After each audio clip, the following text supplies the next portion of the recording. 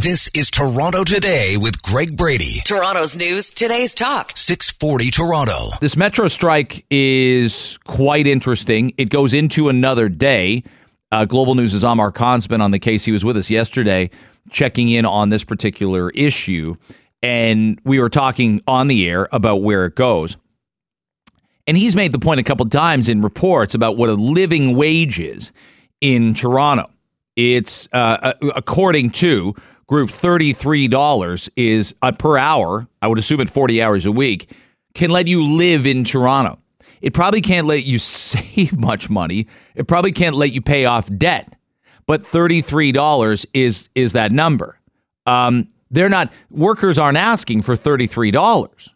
And I have news for the workers. If they were, Metro would not even talk to you. They would simply move along and find new workers. Some of the problem in this is, and I think we're watching this pretty closely, because I think we all could put ourselves in the position of working there.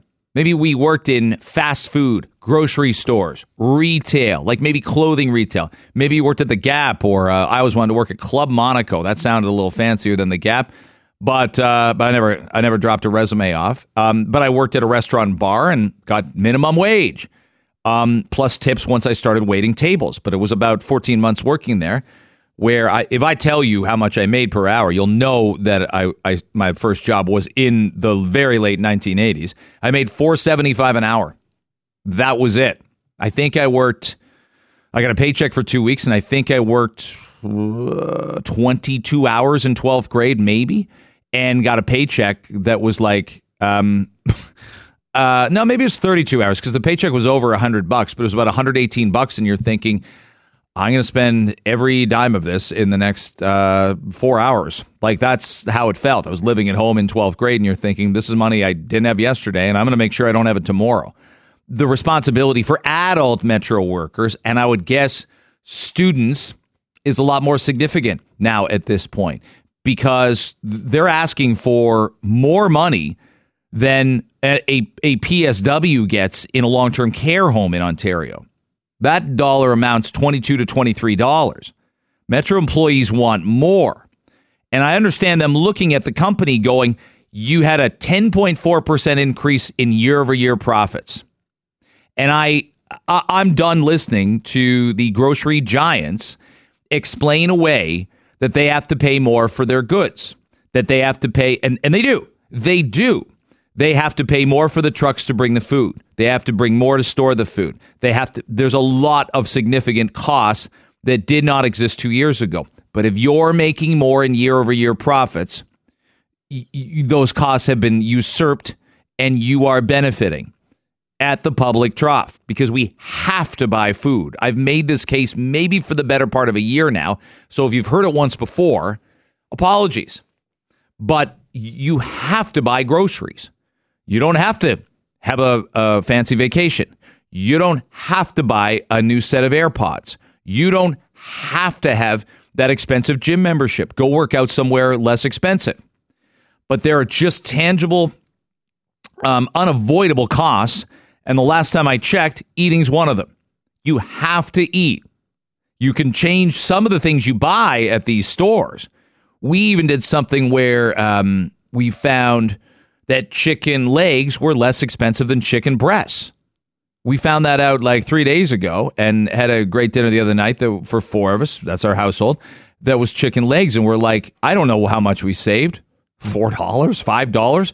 But we felt good about it, because you had to make choices about this. The proposed wage increase for part-time workers at Metro doesn't get to $20. Again, I don't know how Metro could continue to find workers if you're asking people to live in downtown Toronto, work in downtown Toronto for $20. Let me not necessarily defend the companies here, but these companies didn't entirely create this situation themselves.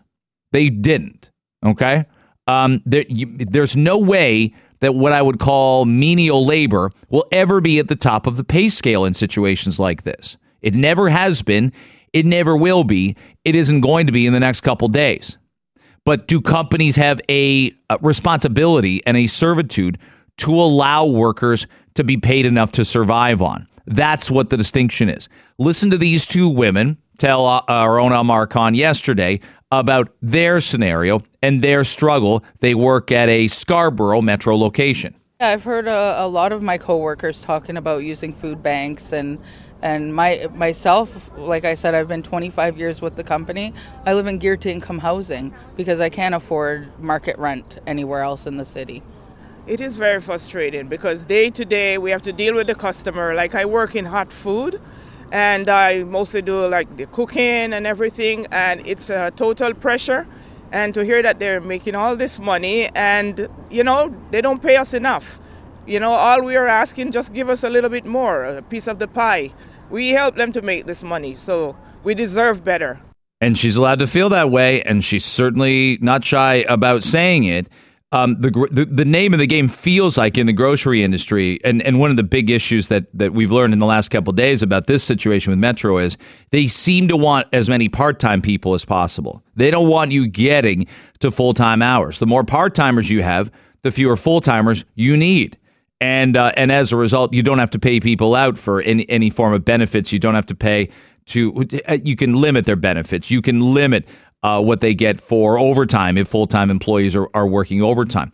But I'd also bring this up. It is that is a business, especially with cash outs, where if you're like me sometimes, just as easy to bag yourself, just as easy to scan yourself. And we're going to get to a point in time where there's just fewer people working. Once the stuff's on the shelf and you got somebody to maintain the scanners, that's a problem. Because I see the same faces. I really need to do this probably more, is go to the cashier line, but I always feel like it's a slower grind, and people who need it are in those particular lines. Love to know how you feel about this and how you view this. Again, they're asking for more than a PSW gets at a long-term care home. Not a soul listening to me right now or across the country would somehow suggest that's not a harder job. That's going to take its toll on you and the work you're working with seniors in long-term care. We shouldn't be paying those people $22, $23. We should be paying them notably more. But this again, a scenario the company didn't entirely create themselves. This is Toronto Today with Greg Brady. Toronto's news, today's talk. 640 Toronto. The Prime Minister was in Hamilton. I saw him at a news conference with Andrea Horwath, who's Hamilton's mayor. That's an interesting dynamic. Not that there was ever a tension between the two, but they're announcing that they're going to build more affordable housing in Hamilton. Every major city needs this right now, but it was the comment that Justin Trudeau's about to make here that we're going to play for you that's getting a ton of attention. We all know that the federal government is increasing immigration numbers to like unprecedented levels. If they were precedented, we'd have seen it already and seen the impact. So there's a little bit of a trial balloon with the levels of, and you know the numbers if you don't, 500,000 a year, 500,000 immigrants. And by the way, they'll all be from different countries. They'll all be at different levels of being able to add to the economy immediately, different levels of education, different levels of training. And there is a balance between people that are coming here for what I would call a brand new foundation upstart, and people that are educated professionals who will stimulate the economy instantly. I get it. And I would absolutely tell you there needs to be a balance of both. What's that going to strain? Well, it's going to strain healthcare. Like you come in, you get a health card. You get like there's no other way to put it. You get medical benefits for life when you show up. That's our system right now. And we can talk about that system being tweaked. But I would say to them, if they're new Canadians and they are landed residents and they get a work visa and eventually citizenship, that's the game. And that's fair. And I support it. Absolutely, I do. But it's a lot of people to give medical benefits for life for. The other issue, obviously, where else are we strained? Housing. Of course it is. Where do the lion's share of new Canadians settle? 3 places: Toronto, Vancouver, Montreal. That's it. They're not in Regina. They're not in St. John or St. John's. They're not in Charlottetown. They're not in Saskatoon. And they sure aren't in one of my favorite places to reference. I don't know why. It just rolls off the tip of your tongue. Sarnia. They're not. There just aren't. We like the mayor there, Mike Bradley, but they don't become Sarnians. Justin Trudeau said this yesterday about the housing responsibility. I want you to listen to the cut, and then I've got a reaction on the other side, clearly. There's simply not enough places for people to live right across the lower and middle income spectrum. And that's why projects like this moving forward, and this isn't the only project, as I mentioned, there's a bundle of projects the federal government investing in, $45 million that are going towards these over 200 new units, is a part of the solution. But we know there is a lot more to do. And I'll be blunt as well. Housing isn't a primary federal responsibility. It's not something that we have direct carriage of, but it is something that we can and must help with. Okay. I mean, he made the point to about Olivia Chow because he was asked about the Toronto refugee situation. He was asked about people arriving in Canada and sleeping on the street. And he did say his government's going to be there. But that's sort of like, you're invited to a party and it started at 8 and you look and you go, it's 9:15. Where's Justin? And Justin calls and says, don't worry, we're going to be there. When is we're going to be there? We're not there right now. We're not giving Toronto everything they need to handle this situation, nor are we in Vancouver, by the way. People sleep on the street in Vancouver. You're seeing, you and I, we talk about it most mornings, you're seeing more and more people struggling, more and more people pushing shopping carts, more and more tents, more and more people wandering around. It's not safe for them, but many people dictate and document it's not safe for their communities either. So, by the way, in 2015, when Justin Trudeau was elected, he said, I'm going to get affordable housing done for Canadians. I'm going to do it better than Stephen Harper did it for whatever it was, the last 11 years. But how can you promise that if it's not a primary responsibility? It sounds like, I mean, I could be crazy. It sounds like somebody will take credit for something when they can actually push things forward. But if it ends up being a crisis, hey, that's not our responsibility here. I understand that some things are being done, and I understand this just didn't happen with the snap of a finger. We fell down for lots of prime ministers and lots of decades building more housing. When you see stats like, hey, there was more housing built in Toronto in 1978 than in 2018, a 40-year difference in time, regardless of the swelling population, you're like, that's really, really worrying. I like what John Pasalis does. We have him on. He's a real estate broker. But I liked what he said yesterday. While many will argue that our PM is correct that they don't have direct control over the supply of housing, they're missing the point. The point is that they've been promising a solution, as in tripling housing completions, that they now admit is not their responsibility. Pasalis continues, and this is the more important part, but also they have direct control over the demand for housing through Canada's population growth targets. Bingo. He writes, they pretend that the demand for housing is irrelevant because the cause of rapidly rising costs is a lack of supply. That's silly. And it is that level of silly. This is why there are call outs for certain municipalities who feel like they're getting pushed into building housing. Now, many of them are doing a lousy job of it. Many municipalities are getting castigated. When we have Mike Moffat on, he points out the municipalities, and we've talked about Mississauga and Mayor Bonnie Crombie there. It's a lousy record on housing. It's a lousy record on housing, and why her opponents call her a NIMBY mayor. Her opponents in Mississauga, her opponents elsewhere in Peel Region, and some of her opponents for the Ontario Liberal leadership. Like, there is already a record on housing. I don't know Adil Shamji's record on housing. He doesn't have one. He's never had the opportunity to build housing. Nate Erskine-Smith never had the opportunity to build housing. But Crombie's record's fairly obvious on this front. It's something, again, it's food for thought.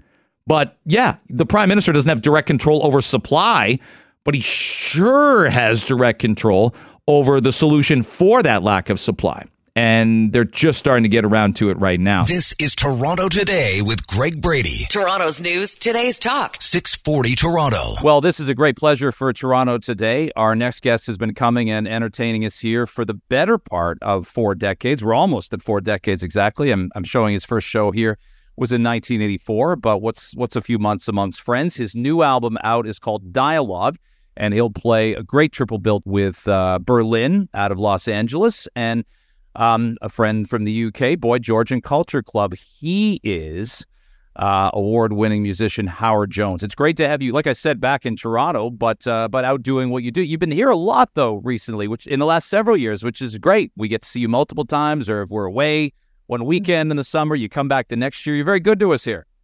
Yeah, well, I have such a connection with Toronto. I have such a connection with Ontario because I lived just up the road in Ottawa for 3 years in the big formative part of my life when I was just getting into music.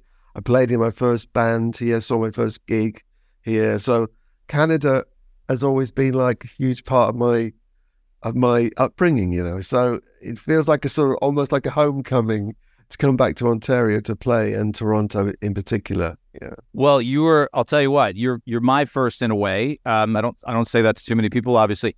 But you were going to be my first at the age of 12 concert where my parents trusted me to go and, not be abducted by devil worshippers or something. But you were playing in the summer of '85, and we missed you. I think you were sick, and then we saw you in November on the Dream Into Action tour. So in London at Alumni Hall in Ontario. So just down the road the other way, and you were still my first because I didn't see anybody else between June and November of 1985 that year. Yeah. Well, I have some memorable. I always remember us playing Maple Leaf Gardens. Mm-hmm. Really good fun. On that, I think it was the Dream Into Action tour. With that was that, and we had all kinds of problems. Like one of my backing singers had forgotten their passport back in the US. So we had to have 2 backing singers instead of 3. But there was all kinds of excitement on that tour. It was amazing. But I've had such great gigs in Toronto. Remember it so vividly. It's great.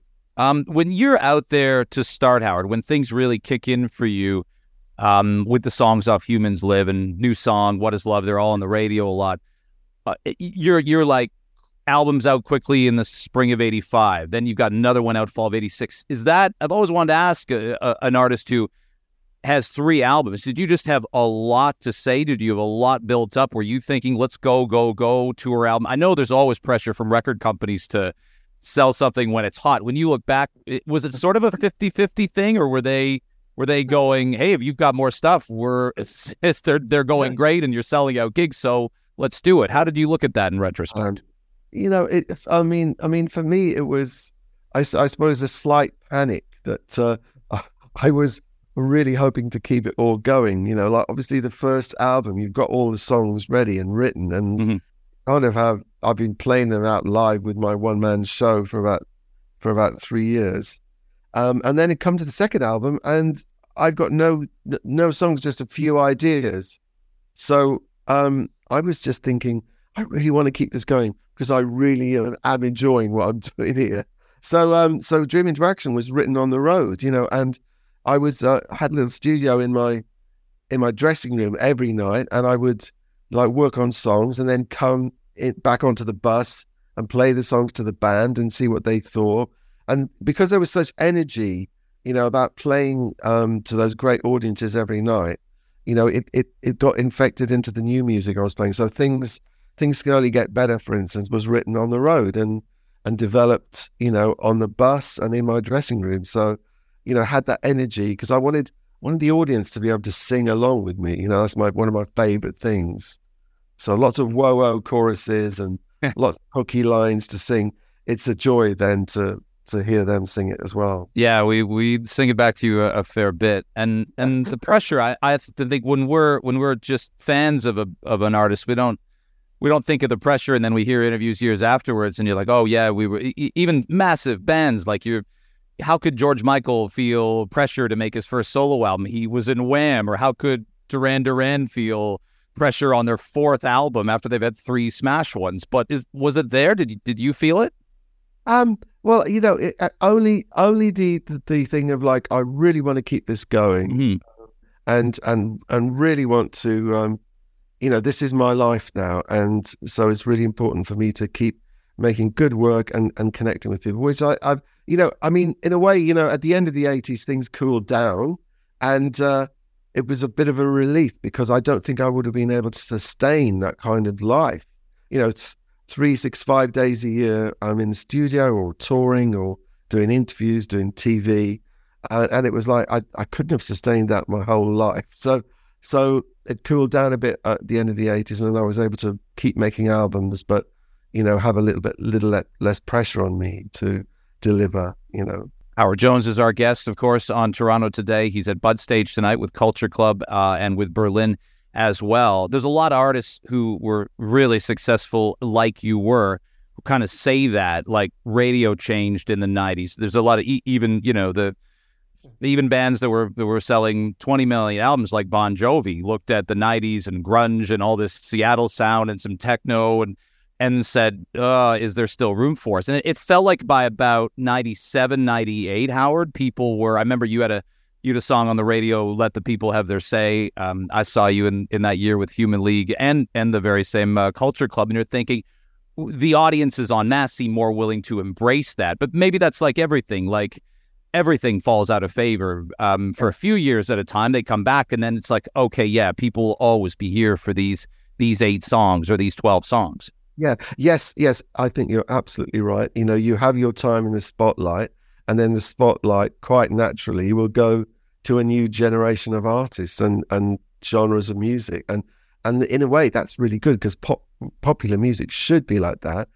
But then, the generation that grew up with you, they, that 10 years that they spent with you and your music, they want to celebrate then later on in their life, when maybe they've had kids and now the kids can be safe at home and they can come out to shows again and really enjoy being together and hearing all the tunes that they know and love. So I think that's what is fantastic for me to be we're seeing that wave happening now. And because the 80s was so out of favor for so long, it was like, but it's a great era of music. I mean, it really, the amount of great songs that were being written during that time, really incredible. So I'm glad it's found good favor again. Listen, I can't thank you enough for the time and for all the music you've given us. And I hope you have a great gig tonight. And I would tell you to come back and see us. But yeah, it's like a second home for you. And we love seeing you here in Toronto. Great, fantastic. Thank you so much, Greg. Really enjoyed the interview. Thanks for talking to me. This is Toronto Today with Greg Brady. Toronto's news, today's talk. 640 Toronto. Here's Sophie Schmidt on the edge of the area. Now Diana Matheson, one last chance for Canada. Sophie Schmidt takes a deflection. Matheson! Is that the goal that wins bronze for Canada? Diana Matheson in stoppage time. It's Canada 1, France 0. Yeah. We all were slightly younger then, but I absolutely remember who I was sitting with. I stayed at work late, and that matchup in Coventry, where Coventry City play, and we have the goal scorer on the line right now, and so much more than that. Diana Matheson joins us on Toronto Today. It's great to have you on. I don't think Luke Wildman's call had the orchestral music live when you scored that goal. I feel like that was added in after, but that would have been a bit presumptuous. But yeah. It's a great memory, I'm sure. Yeah, I'm a little older now, too, it feels like. Thanks for having me. By the way, I watched that clip again last night, Diana, and you're pointing at someone to potentially pass to, and then you get a deflection, it comes right to you, and you make no mistake on the finish. Does that recollection make sense? You're 0-0 with France. Probably it's right at the death. You're going to go to penalties, or extra time, I should say, if you don't score. What were you pointing at? It was one of those plays. I was asked to describe it right after the game for an interview. Couldn't remember a thing. So I had no idea at the time. I think everything just, blacked out and the time slowed down and I put it in. Only, since I've had the pleasure of seeing the replay a few times. So I got a better picture of what happened. Yeah, well, quite a moment. And I really think that's the moment that very much opened the door. Your teammates became household names. Your team became more prominent in terms of coverage. I think we did the program better. All I could say yesterday I probably said it around 6:20 a.m., let alone 8 a.m., Diana, is gosh damn it. Like it was a lousy result, not for a lack of effort, not for a lack of wanting it. But it was sometimes it's going to go your way and sometimes it isn't. What was your reaction to the team crashing out before the knockout stage? Yeah, I think, like the rest of Canada, I think we were hoping to be in this tournament another few weeks and follow this team along for the ride. So it was disappointing. There was a bit of a heavy morning yesterday. I think everyone could see we didn't get the Canadian performance we wanted yesterday, and the Aussies were in front of a hometown, and they did. And we just weren't good enough on the day. Well, someone said to me yesterday, never, ever leave it in a World Cup, a Euro, anything where you need a result against a home team hosting a major tournament. And maybe that's the issue. Maybe the issue was the first game against Nigeria where you probably need the 3 points. That way you don't have to get them against Australia in front of 30,000 screaming fans who don't want to see their own team, their host team, crash out. Yeah, I think there's kind of two ways to talk about the team this year. I think the on-field performances. Jesse Fleming said it before the World Cup. You need 5 good performances and some luck to win the World Cup. Mm-hmm. And we only played, 1 or 2 really solid halves of football. So I think all the players know that. They knew it wasn't, good enough performances to advance in this World Cup. That's the strongest field there's been to date. And then, of course, there's been all the other issues off the field that have been going on for Canada Soccer, the players fighting for enough funding for their programming, for the youth national team, for CBA.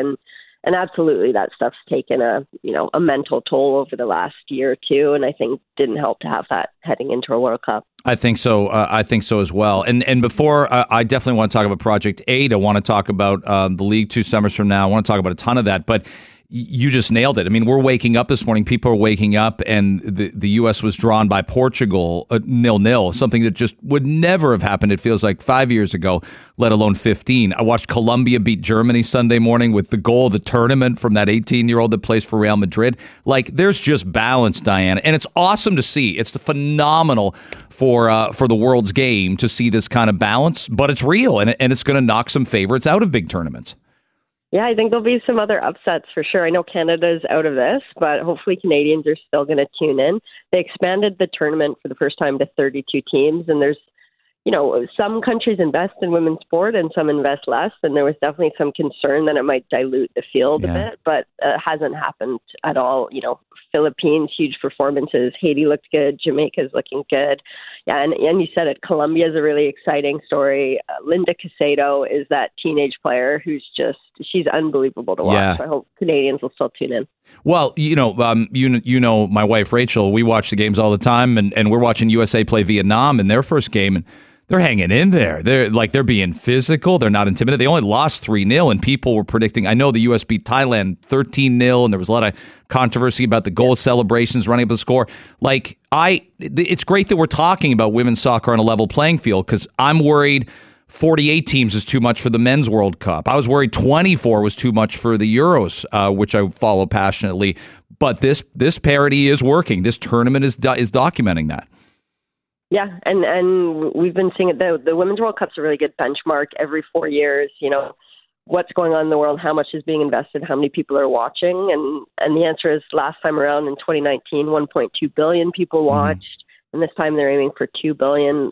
We know soccer globally, not a small game, and women's soccer, the investment's just gone in the last 2 decades, so it's growing now, it's growing quickly, and where a lot of the money initially went into the women's national teams around the world, into these big tournaments, it's shifted in the last 10 years to really invest in the professional game around the world, where these players are spending, 95% of their year training. And it's the investment in the professional game that's really been moving things forward in countries. I love seeing it. It's been great, and I'm really disappointed Canada's out, but it's not going to dilute my interest. Diana Matheson's joining us on Toronto Today. When I lay out for you that 4 years from now will be the 27 World Cup, and your league, the Canadian Women's Pro Soccer League, will be in its 3rd summer by that point in time, how does that land for you? How does that sound? Yeah, it sounds not too bad at all. Yeah, the timing's never been better to launch this thing. Even trying to do this 4 or 5 years ago, I think women's sport has grown so quickly. Cultural attitudes towards women in sport have grown and improved, and we've got rid of some of the myths and biases. the case used to be, building a pro league's the right thing to do. Now you can say, yeah, it's absolutely the right thing to do. Too many girls drop out of sport. There's all these positive outcomes in sport, but also there's a return on investment here. Same as men. We've got data now around viewership and broadcast and how fast it rises when you actually put it on accessible screens to Canadians. So it's a business case here, and that's what we're looking to capitalize in Canada. So hopefully when we get to 2027, we're going to have a roster of a Canadian team that includes Canadian clubs, which is the norm. You've got the 3 franchises so far. Is there a timeline for you even the rest of the year? I know not during the World Cup's the time to do it, but would you like to announce more franchises before the end of the calendar year? Yep, absolutely. They'll be. We've got one more ready to go before we're too long. So definitely before the end of the year. We're pushing to get 8 teams as quick as we can do it. Selling during the Women's World Cup as well. We've all stayed home and are working, and we've got some great inbound interest coming in now. So like you said, we're in Toronto, Vancouver, Calgary right now. We want to be coast to coast. We want a team in the prairies. We're looking at Saskatoon or Winnipeg. We want a team in the Maritimes. We're having great conversations there. So great momentum, and absolutely, we're looking to announce as many teams as we can before the end of the year, and then lock them all down in Q1 of next year. Diana Matheson's our guest on Toronto Today. You're a teenager in 1999 when I think Canada went to the World Cup, but then it was 12 teams, but the final was massive, right? Rose Bowl.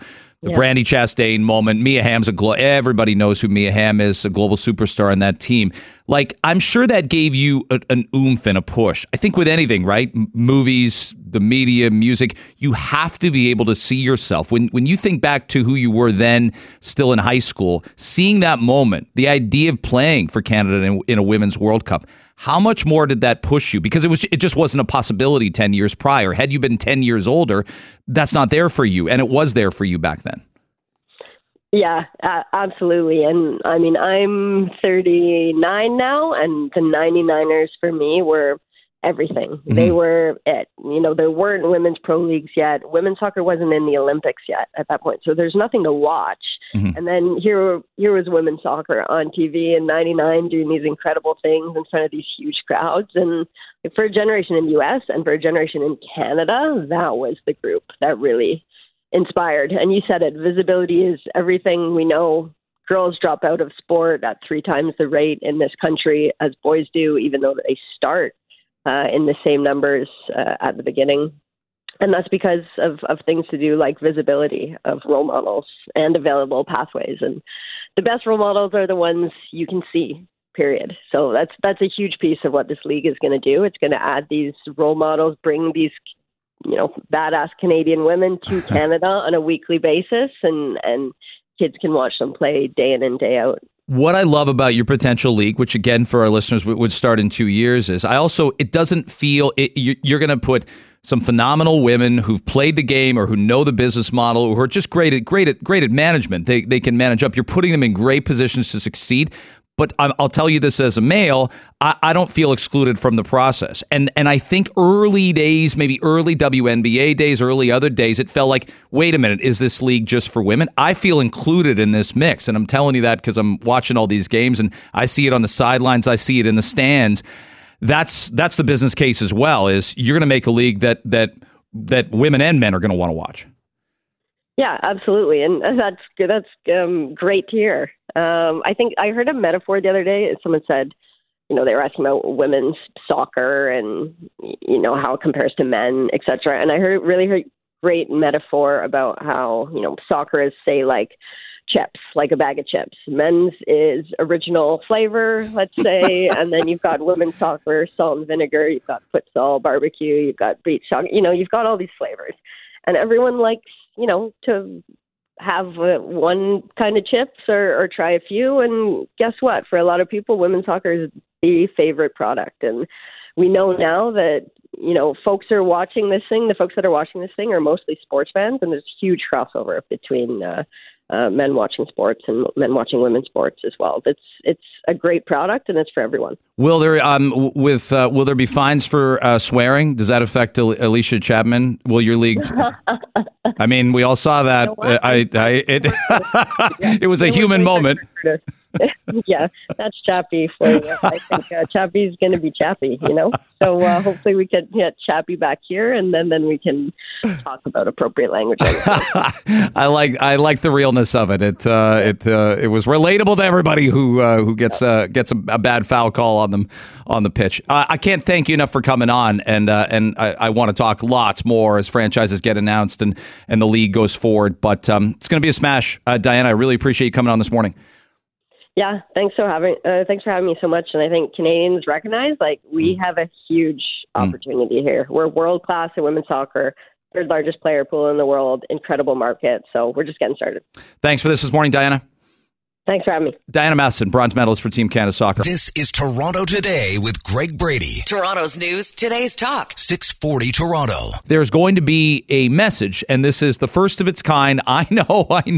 Our government overloads never let us do anything. Freedom, liberty. Actually, I think those are important concepts. I think you know that I believe in those things. But Canada's going to put health warnings starting today on individual cigarettes. The guy that was ahead of me, I don't like going into the gas station convenience store too often because either someone's scratching off 9 lottery tickets in a row, I always am behind lottery guy, or I'm behind CBW, cigarette buying woman.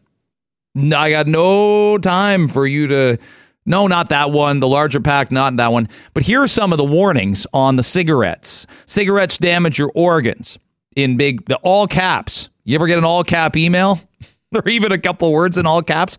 They mean business. Cigarettes cause cancer. Tobacco smoke harms children. Cigarettes cause impotence. Hey, back off.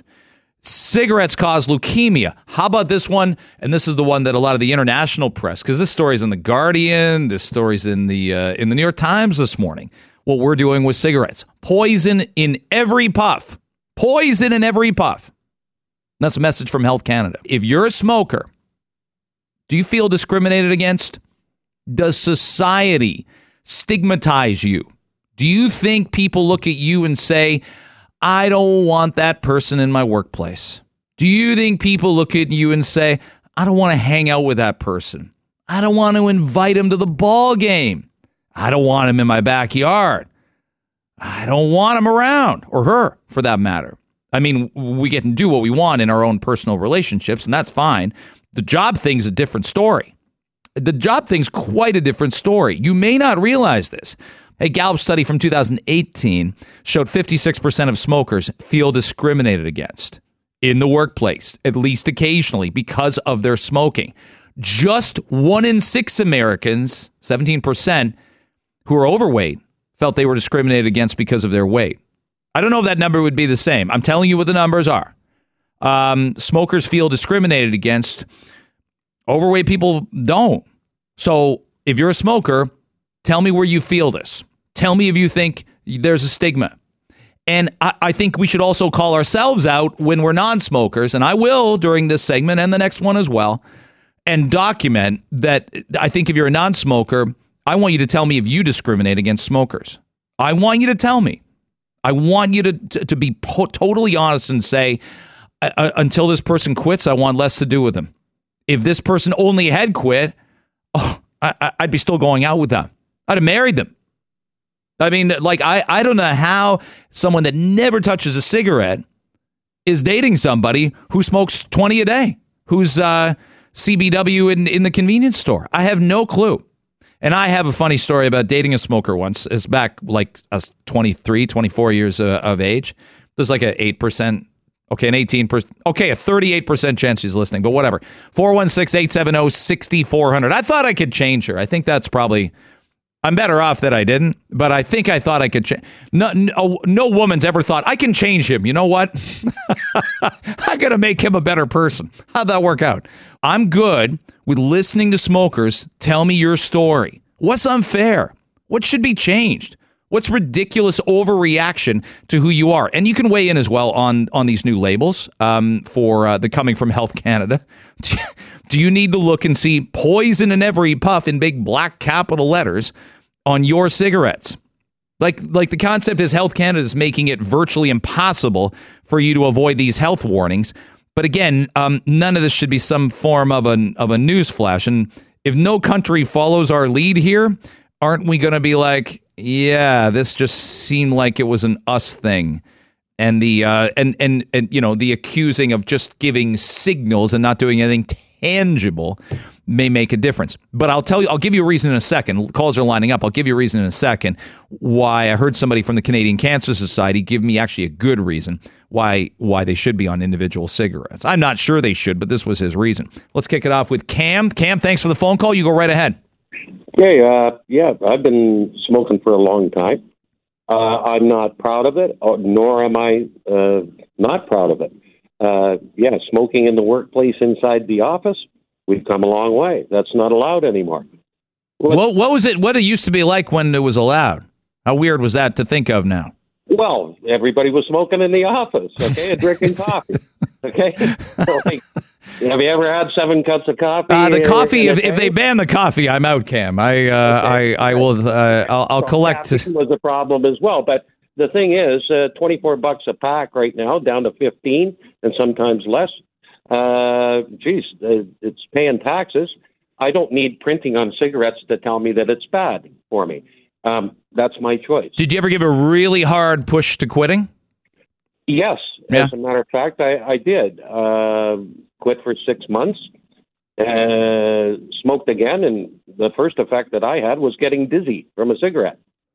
Now, here's what we have. We have the magic wall in convenience stores where nothing's supposed to be shown, but you know what? You walk into some of the pot stores, it's walking into a jewelry store with very educated people on what the mixtures are. It's still smoking. And if anybody's done a hit through a water pipe, well, look at the residue that's left in the water. Well, and Cam, you led me. Thank you for the phone call. You led me to exactly where I wanted to go, and that's the vape pens. And I think we're, again, sort of behind on where that needs to be. And if vaping is the new smoking, that ain't great. The numbers are concerning. And I'm not as concerned about drinking. I'm not as concerned about drinking as I am marijuana. For younger people. Do what you want when you're over 30, over 25. What are we going to do? How are we going to stop? The train's left the station. The cows have left the barn. All that stuff. But the vaping's a big, big problem. I'm seeing this 17% of Canadians aged 15 years and older have ever vaped. And I'm really surprised at that. 1 in 5 over 15. We've got 10% of Canadians smoking right now. Greg in Wasaga Beach. Thanks for the phone call. You go right ahead. Hi, Greg. Hi. I smoked for 30-odd years driving tractor trailer, and I really didn't care what anybody thought. I finally quit the habit a year and a half ago, and the main thing is I can smell now. When somebody's smoking or somebody has had a cigarette, do they ever stink? Wow. But nobody ever told me that I walked around smelling like that, and you go out to the restaurant and the bars, and you stink, man. It was disgusting, and nobody ever told me. How'd you do it? How'd you quit? Champex. Interesting. The Ray Liotta stuff.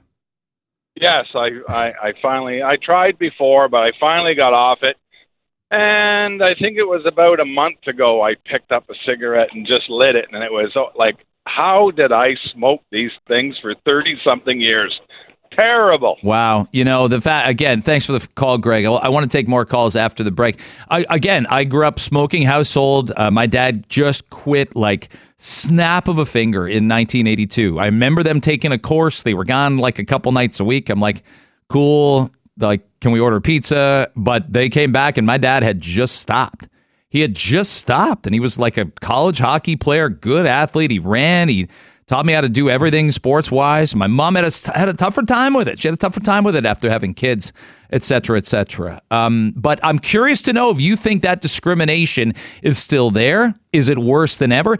And if you're a non-smoker, give me your confession. Do you discriminate against smokers? Do you have a friend, a relative, and you're like, I'd see them more, but the cigarettes will come out, and I can't stand it? Like, again, you get a say, you get an opinion. That's what Toronto Today is all about.